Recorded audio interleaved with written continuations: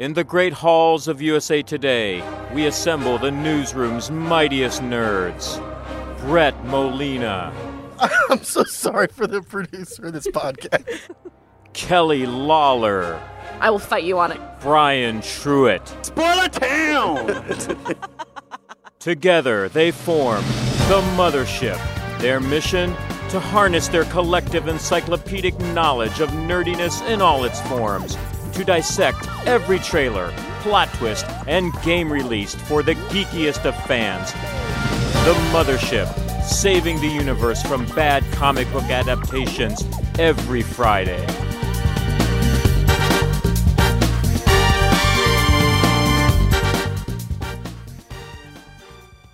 All aboard the Mothership, the Geek Culture Podcast from the USA Today Network. Thank you so much for joining us, and happy Friday. Woo! Let's meet the crew. Brett is elsewhere. I think he might be on, late summer vacation or something. But he'll be back next week, probably. But I'm Brian Truitt. I watch movies, and my favorite D23 news was a She-Hulk TV show. Thank goodness. I'm Kelly Lawler. I watch television, and my favorite D23 news is a Miss Marvel series, also thankfully and finally.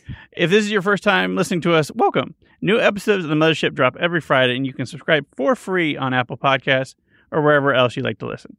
And hey, while you're on Apple Podcasts, wouldn't it be swell if you could write a quick review about the show? By doing that, you'll be helping other fans who love nerdy pop culture find us, because that's what we do. And as a thank you, we will give you a very special shout out on our next episode. So try it out. Tell us what you want from the show moving forward. It's all upside for you. Don't forget, along with leaving a review, you can also get in touch with us on Twitter. We're at MothershipPod, or you can send an email to mothershippod@usatoday.com. Now on to the main topic. Here's a clip. We've passed on all we know. 1,000 generations live in you now.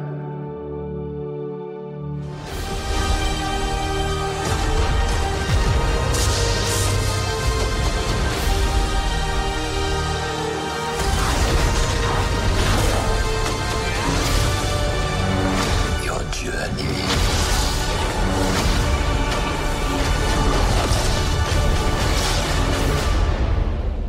Yes, it's in. Last weekend, Disney had their major D23 Expo event, which is pretty much a Disney Comic-Con, presenting their upcoming movie slate and what's being unleashed on the Disney Plus streaming service launching in November. In other words, if you like pop culture, there was something for you somewhere within the High School Musical, the series, and just all kinds of Star Wars. So that's obviously where a lot of our interests lie, the galaxy far, far away. So let's start there. Kelly, I saw some clips at Star Wars Celebration in April from The Mandalorian, which is the new first live-action Star Wars show coming to Disney Plus in November when it launches. What did you think of the trailer?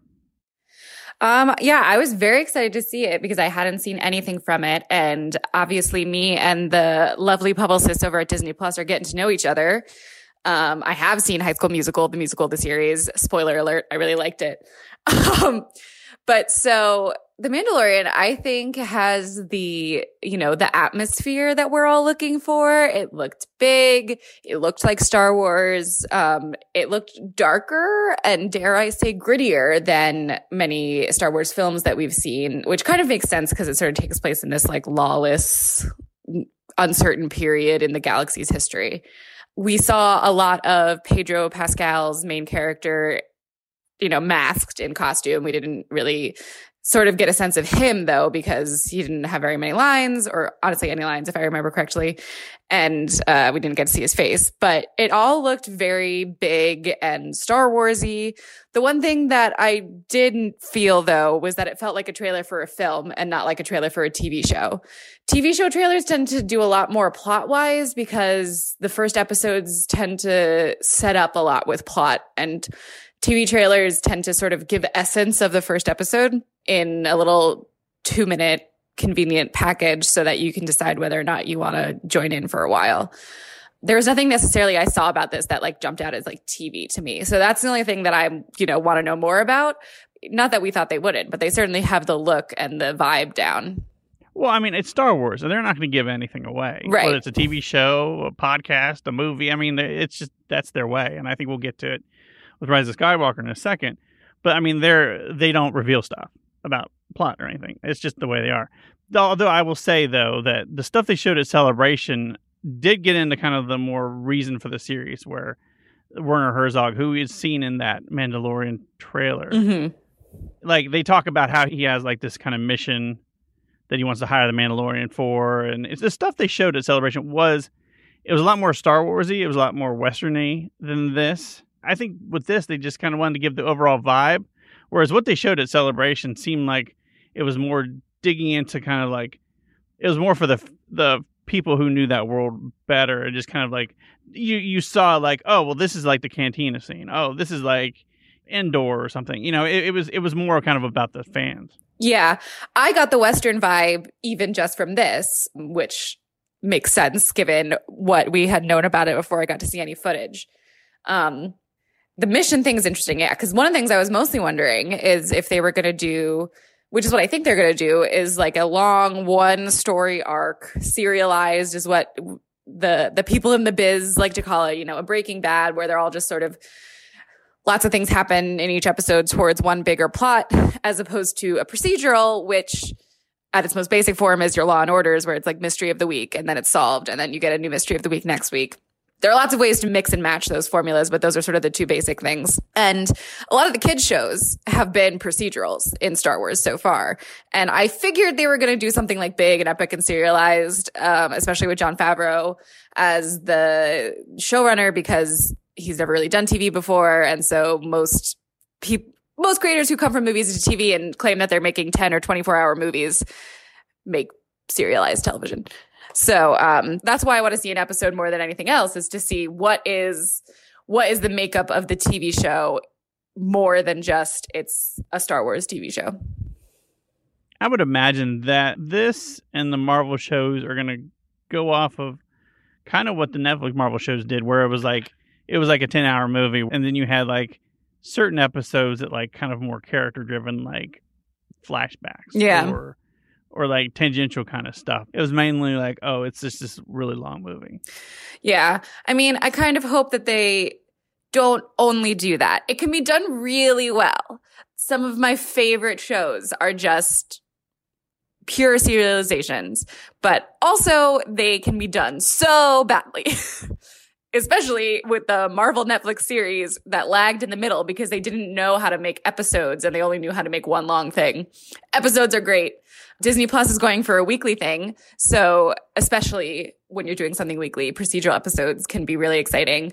And there are great shows like Buffy, for instance, that mix and match. They had like the big bad over the course of a season and then like a monster of the week kind of thing. And the stuff, they had room to experiment. So I'm very interested to see, honestly, like what kind of TV Disney Plus is making, like as its like thesis of television, because TV is changing so dramatically right now. If you think Star Wars is secretive, you should try Apple Plus, people. My goodness. No, we don't care about them. Anyway, Marvel Disney Plus. So we knew about WandaVision, the Scarlet Witch and Vision. Mm-hmm. We knew about Hawkeye. We knew about Loki. We knew about What If kind of going before the animated show. But we got news that there was going to be a Miss Marvel show, Moon Knight show, She-Hulk show, all of whom could have their own movies. Yeah. But I feel like where we're getting now is what's going to be in the movies is going to be like these really star-studded, like second-tier character things that aren't really important to even comic book fans, but just they can mythologize a little bit, like the Eternals, and then use Disney Plus as like, you know, your old home week for Falcon and Winter Soldier and Hawkeye and all of them, but also bring in like comic book fan favorites like Moon Knight and She-Hulk and Miss Marvel and things that like comic book fans are more likely to know and want to spend time with. How do you see kind of like the Disney Plus and the MCU kind of looking like? Yeah, so I think it's really interesting. I think we sort of know from like finances and Wall Street and all that nonsense that Disney sees the direct-to-consumer platform as sort of like the future of entertainment. So that's why they're investing a lot in Disney Plus, because they are like sort of trying to prepare for a future when people aren't as excited to go to the movies as they used to be. And we don't know when that would be or if that's really going to happen, but that's sort of what they're girding against, which is why they're putting so much energy into Disney Plus and why they're convincing big-time stars and using big-time characters on TV when they never wanted to do that before. They wanted their big stuff at the box office and, you know, the crappy Inhumans on ABC's Friday nights. So on the one hand, it's like, for Miss Marvel specifically, I think, oh, it's actually like a really boost of confidence in that character because Disney Plus is their top priority. So they're giving her that. And I think having seen that High School Musical pilot, I think Miss Marvel is such a good age range for what their kids programming on Disney Plus is going to look like. That High School Musical pilot doesn't look like a Disney Channel show. It's sort of like a sanitized CW show. It's definitely aimed at like teens rather than preteens and kids. And, you know, also like nostalgic millennials like myself. But there's no cursing or the people aren't as hot, essentially. Like, you know, but it's definitely like high school teen programming as opposed to tween happy-go-luckiness. And I think Miss Marvel would fit really well into that demographic. And I love TV, and I think she's a really good contender for a weekly series. And if the universes are going to be as close as we think, I could really see that being a great opportunity for Brie Larson to come in, because if you've read the Miss Marvel comics, the reason Kamala Khan chooses the name Miss Marvel is because she's obsessed with Captain Marvel from like a fangirl perspective and looks up to her and everything. So Brie could come in and say, you know, good job, young Padawan. And they could say Padawan because they own all those copyrights too. And then Miss Marvel could pop into a movie every so often. And I wonder if that's sort of the direction they're going, where they have these like star supporting players that they can pop into a movie every now and then build the audience on Disney Plus and make Disney Plus more attractive because it seems to have more A-list content. I do wonder how they'll do that, because you have something like, does the world at large know who Captain Marvel is? Because Captain Marvel spent so much time in space. Yeah. And, you know, and it's just like, we knew like Iron Man and Captain America, but you never got the sense of like Captain Marvel being like, well, people would have like a poster up in their wall for. I mean, I'm sure they'll figure it out. But that's interesting about how they really will stick to the comic books. Like, you know, with She-Hulk, they would be smart to make that like part law procedural. And absolutely. And like a Hulk huge lawyer who's actually doing cases like for superhero work. There's a lot of stuff in the comic books that they can get to, whether they make her CGI or just kind of like, you know, put somebody in the weight room for like a year. Who knows? But then you also have like something like Moon Knight, where if you go kind of in the more recent stuff where he's like, he might be insane. Like he's a guy who thinks he is a warrior for a moon god. And like he spends a lot of his time in an insane asylum because people think he's nuts. Things like that. It's just like you could do so much with it if it was like R-rated. But it does look like Disney Plus is going to be like PG-13, and that's about it. Absolutely. They've said that. It's family-friendly programming only. Their R-rated or older stuff that's TV-wise that they own or that Fox owned and now that they owned is all going to Hulu for streaming. Right. I mean, Luke Cage and Jessica Jones ain't going to be bumping nasties anymore. I mean, that's far from that. But I do wonder if Hulu becomes like that R-rated depository, maybe Runaways stays there, but then you have something else that's like leans a little bit kind of more risque or more kind of violent. Like if they redo The Punisher or something, maybe he ends up on Hulu. That's what I'm most interested to see. And I don't know if they're going to get there very soon, but like if they're going to return to any of the more adult style of superhero programming, it would definitely have to go to Hulu. But I wonder if they want to put some time between Netflix and if they try, not even if they try those specific characters like Jessica Jones or Luke Cage or Punisher, like not even if they try those again, but if they take any character and try to do something where there's sex. They don't really care about violence because the MPAA doesn't care about violence essentially. So what they consider family friendly is going to more mimic the violence that you can have in a PG-13 movie versus how much violence you would see on network TV. There's way more violence in a PG-13 movie than you would get in something that would air on broadcast. Cable and premium cable have no ratings, so they don't care. Disney Plus has no actual ratings, so it's all self-regulated kind of thing. But my guess is they'll still be pretty violent without being horror movie violent, but they won't curse and they won't have sex. So, you know, stepping into the movie side of the MCU, Comic-Con gave us like most of the Phase 4 slate. Really, the only thing that they talked about at D23 was giving Black Panther 2 an announcement. It's coming out in May of that Avengers early May slot in 2022. So it's conceivably after Thor: Love and Thunder and Doctor Strange 2 and the Eternals and Black Widow, and I think there was one other one in there. But is that too long to stay away from Wakanda? I feel like I would play up Black Panther 2 a lot or sooner than that. Yeah, that is confusing to me. I wonder how much of it has to do with schedules of talent, or if it's just they think that we should wait that long decision.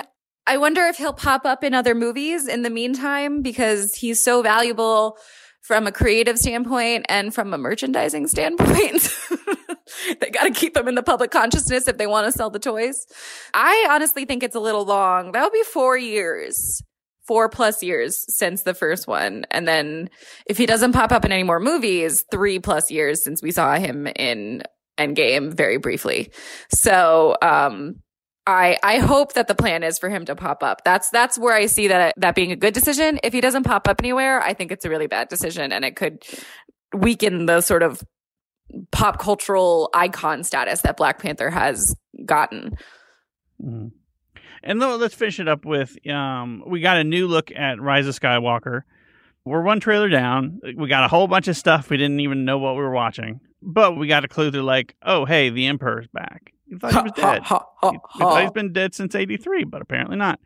So, the new footage has a whole lead up of the road so far with some Luke narration over top of it, which I loved. That was honestly the best part of it for me. It was like, okay, we've, here's the last 42 years of storytelling leading up to this, except for the prequel stuff. I don't But we got some more random scenes from things. We have our heroes. We got Kylo Ren looking pissed off, looking for a fight. We see a fight between Rey and Kylo.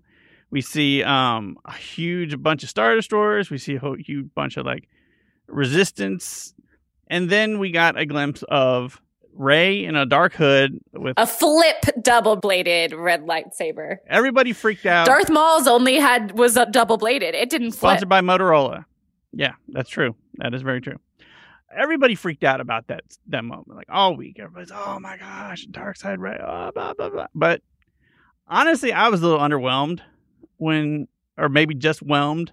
Best case scenario, just kind of whelmed by the scene, because it's just like, they made it sound like it was like some badass like Darth Maul moment where she's about to slice someone in half or something.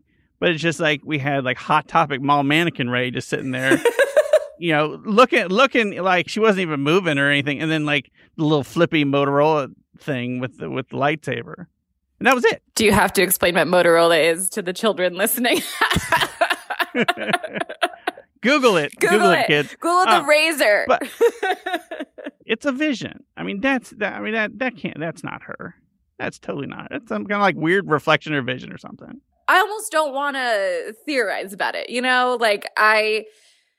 They wouldn't have shown it to us if it was easily decipherable, because that's not just because, we're so in this world. We're in the media world. We know J.J. Abrams and how marketing works, unfortunately, to like bring in business terms. So based on how trailers were revealed very specifically for The Force Awakens, it's not actually telling us anything this moment. So yeah, that probably means it's a vision or a dream or something, or she's like pretending to be on the dark side to infiltrate the Emperor's thing like Luke did, various different things. So I want to withhold as much brain activity on this as possible so that I can be surprised with whatever it intends to be. Honestly, I love new technology and new costuming and new stuff in the Star Wars universe. I know that's very controversial because lots of people like it to stay exactly the same. But I'm always really interested in seeing the world expand. So the flipping part was honestly the coolest thing to me. And I didn't like gasp when I saw Rey in a hood because, the way the storytelling has been, like maybe that's a direction they'll go. But I did gasp when the lightsaber flipped because it was cool. And I like stuff that's cool. And that's part of what Star Wars is, just that like guttural, oh man, that's awesome to see that on screen moment. I like seeing cool things. And I feel like that's why I wouldn't mind seeing like her turn to the dark side, maybe for like half the movie, because that would be different. We haven't seen that yet. I mean, we saw Luke kind of like veer a little bit kind of towards it before going before going too far. And I wouldn't mind seeing like them turn a hero bad for like, you know, a little bit just to see what they would do. But they're not going to do that in like the culmination of like 9 movies. Yeah. But that said, I'm a fan of like things I've seen before though too. So I got a little psyched up when you saw those 2 kind of like fleets come in, because we've seen things like that happen in space. You know, most notably in the Return of the Jedi, right before a big Death Star battle. Yeah. With the technology and everything, it still looks badass. It still gives you chills. The big final battle, like the final choice. People talk about Star Wars, the original trilogy, as sort of this like hero's journey, like talking about Joseph Campbell and the arc of a hero and all this literary theory. But like also Luke is kind of Jesus, and he was like tempted and then he said no. And like Anakin was tempted and said yes. And like, you know, looking at Rey as the protagonist of this trilogy, like there's clearly going to be some type of temptation involved. And so that could be related to that dream sequence. Who knows? But it's cool. I really like her. I like Daisy Ridley, so I'm very excited. As long as she's doesn't end up clone. Because I think if you bring back the Emperor, and there's like people theorizing, like, you know, when they said that her parents were nobodies, that it might mean literally that she's like a clone. And I'm like, oh God, no more clones. This trilogy pretty much has ignored the prequels for the most part. So I feel like bringing in like clones in at like the last hour just seems kind of dumb. And so hopefully JJ's not dumb. Please don't be dumb, JJ. Yeah, I don't think so. I was surprised even to see the trilogy in the like look back thing at the beginning of this trailer. I thought they would just completely ignore it. Well, they did on 2. The prequels, I think it was 2. not the two original instances trilogy. For that. You wanted to see Obi-Wan again because we got to push that. We got to push that TV show now. Oh yeah. One TV show we didn't talk about. And then you wanted the Darth Maul scene with his double-sided lightsaber. It's almost like a payoff later seeing Rey with it. And I will say, JJ is smart. And when people talk about things that they actually like from the prequel trilogy, the Darth Maul battle scene at the end of Phantom Menace is something that comes up as like a bright spot in the cesspool that people consider the prequels, even though I don't think they're that bad. It does have one of the best scores. That is true. The Duel of the Fates is kind of one of the best John Williams jams, for sure. Absolutely. Okay, listeners, your turn. What did y'all think of the Star Wars footage? Excited for Marvel to take over streaming? Let's talk about it on Twitter. You can find us at Mothership Pod, but you can also tweet us at individually. I'm at Brian Truitt. I'm at Klawls, KLAWLS. And you can find Brett Molina at Brett Molina 23. And don't forget, you can email us too. We're at mothershippod@usatoday.com. But we're going to wrap up things here. Thank you so much for listening. Special thanks to our pilots/producers of the Mothership this week, Shannon Green and Natalie Boyd. If you like the podcast and don't want to miss an episode moving forward, you can subscribe to the Mothership for free on Apple Podcasts. And while you're there, how about leaving us a rating or review? It helps other people find the podcast. But if Apple Podcasts isn't your jam, you can also find us on SoundCloud, Stitcher, pretty much anywhere you listen to podcasts. Until next Friday, nerds out. Later.